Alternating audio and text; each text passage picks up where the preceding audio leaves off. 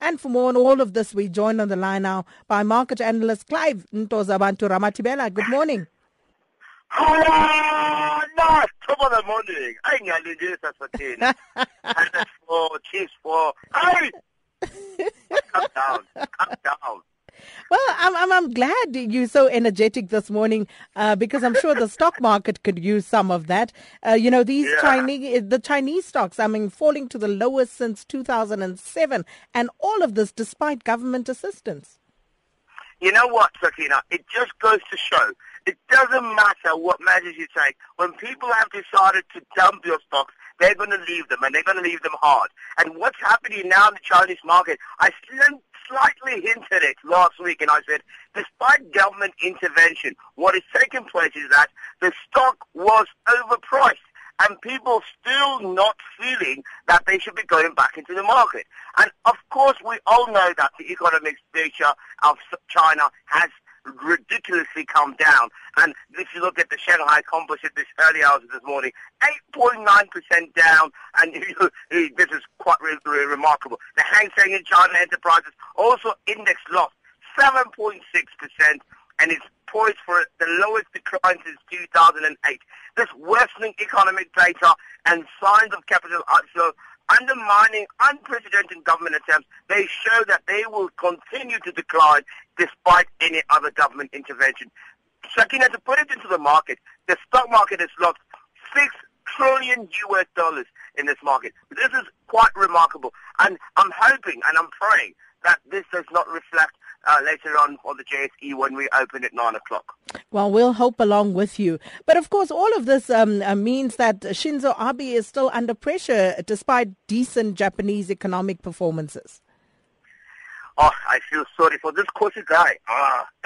Anyway, this Shinzo Abe is, I feel very sorry for him because of two reasons. One of the reasons why what he promised when he came into government was he's going to recapitalize the actual Japanese stock, and he's going to fight deflation and create a new economic forum, a platform that the Japanese people can believe in, that the economy will grow and it will stop people from living longer. You know that they've got some of the most oldest population in the world. So his promise is still in mind, Sakina. Remember, he moved things like the sales tax, for example, to next year.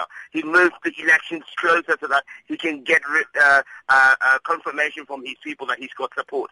But all this, despite all that, the slowing economic performance of the world is directly affecting the Japanese stocks.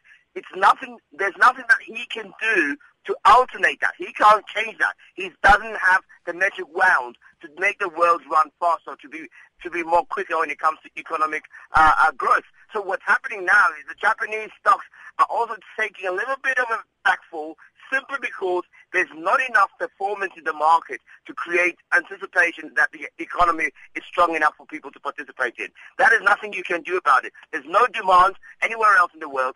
Oil prices are plummeting. The export numbers have to decline because nobody's demanding anything from China at the pace that they need for the economy to grow. And Deputy President Cyril Ramaphosa, along with a delegation over there, to which Ndim says, I hope DP Cyril doesn't come back from Japan and tell us that Japanese is another official language. But moving straight along, the rand continues to fall there, Clive, and the commodity prices as well. So what can you tell us just to allay the fears?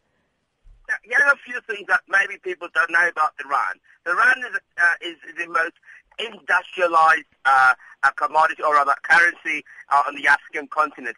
It is the only currency in Africa, in actual fact, that is as well diverse to penetrate markets within Europe, the Americas, and Asia as well.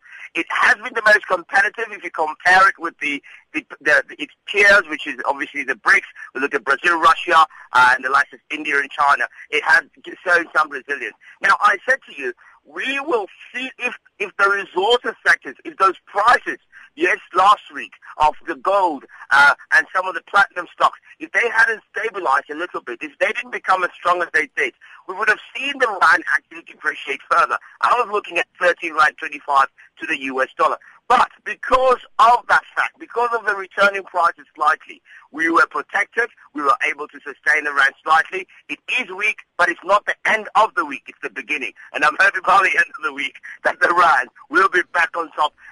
I'm reckoning that we'll get back down below 12 rand. So below 13 rand, excuse me. So don't despair, but it is at its most lowest in more than 4 years, Sakina, and that is a concern to some people.